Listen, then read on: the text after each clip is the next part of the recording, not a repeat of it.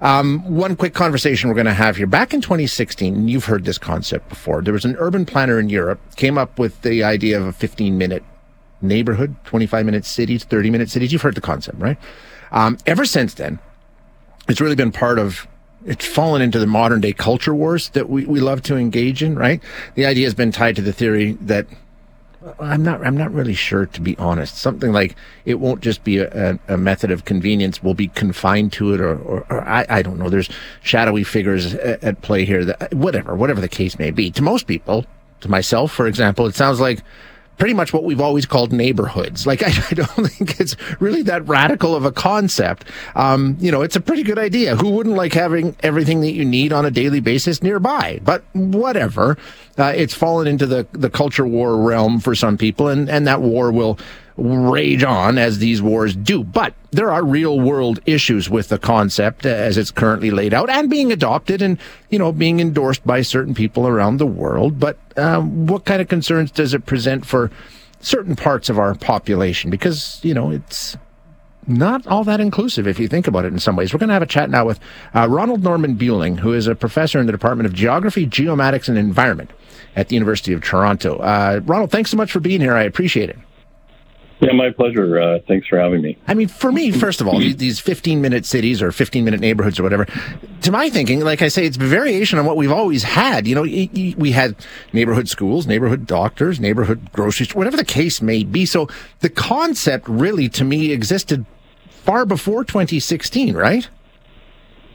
Yeah, I mean, if we go back far enough, of course, our cities were a bit tighter, and we moved around actually under our own power, using animal transport and so on and so forth. And things were just simply closer together, in part because the technologies of mobility kind of wouldn't let them be developed further apart.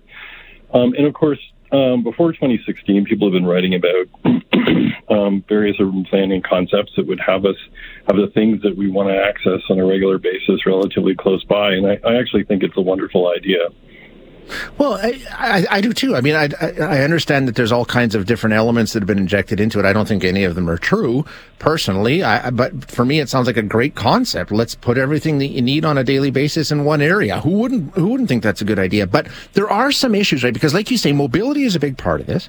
And we talk about being walkable, right? But that doesn't apply. There are some people who don't have that mobility, right? And do we overlook that factor when we're talking about these concepts? Yeah. So, for example, transportation, urban transportation, transportation in general has long been a challenge for disabled persons or persons with a disability, however you go about saying that. And, one of my concerns was simply that in the early writing about the concept, there was a lot of talk about walking and biking, and a sort of the sense that people understand walking and biking to sort of occur in cities, what we sort of see people doing around us. And,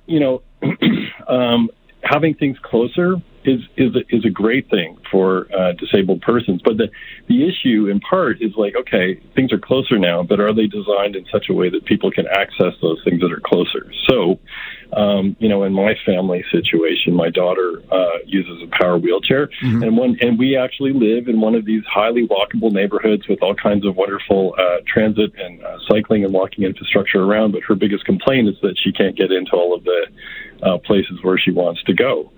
So fine, let's put things together. That's a great idea.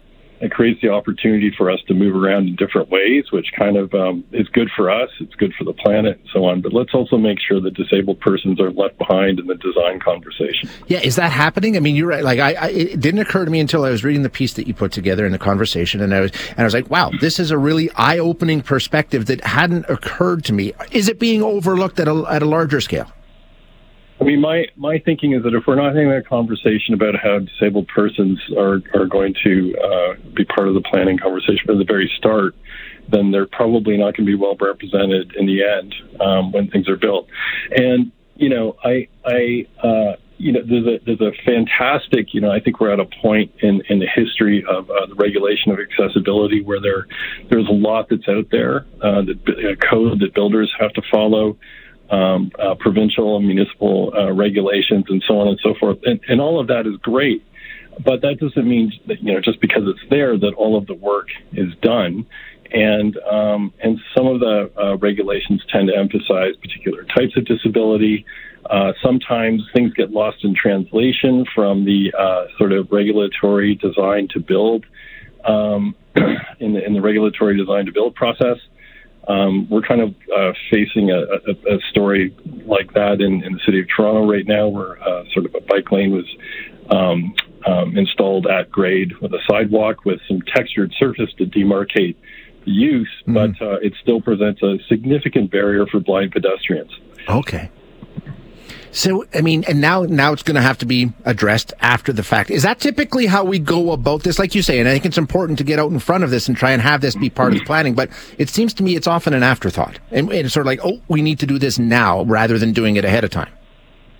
Well, I mean, it's very clear that our disability is if we look across our cities and we think about retrofit and so on, disability has historically been an afterthought, which is why retrofit is necessary, which is why we have to have regulation that says that allows for environments to be built that allows disabled persons to access their human rights regarding access to service and so on.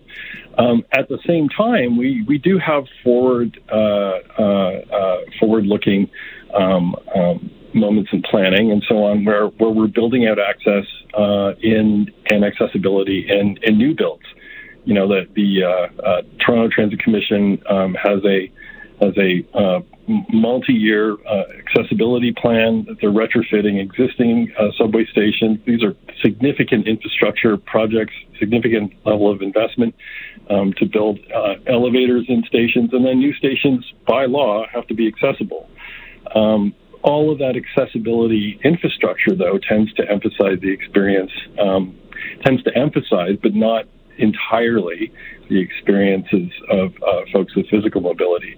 Our local subway station recently had an elevator installed, and it was quite transformative for how we were able to get around in our neighborhood. Yeah, and it's so important. Yeah, absolutely. Yeah, Ronald, it's a great perspective, and I appreciate you joining us to talk about it today. Thank you so much.